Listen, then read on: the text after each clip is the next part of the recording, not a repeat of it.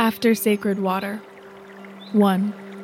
We inherit every gathering pool a blessing, formed by careful hand, each monsoon a heartbeat.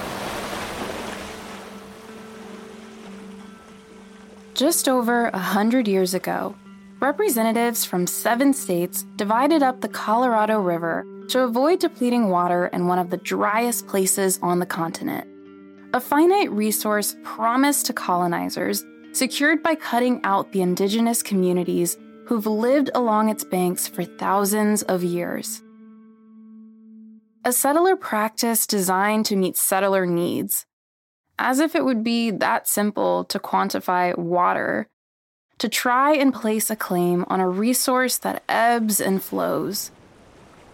But today, in its 23rd year of drought, the future of the river and the communities that surround it remains unclear.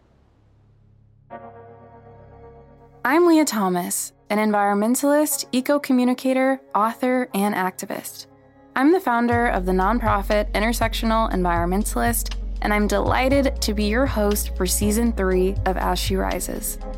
In each episode this season, we'll be exploring a different corner of the Colorado River Basin, understanding water through a new lens, and centering stories of resilience in the face of the drought.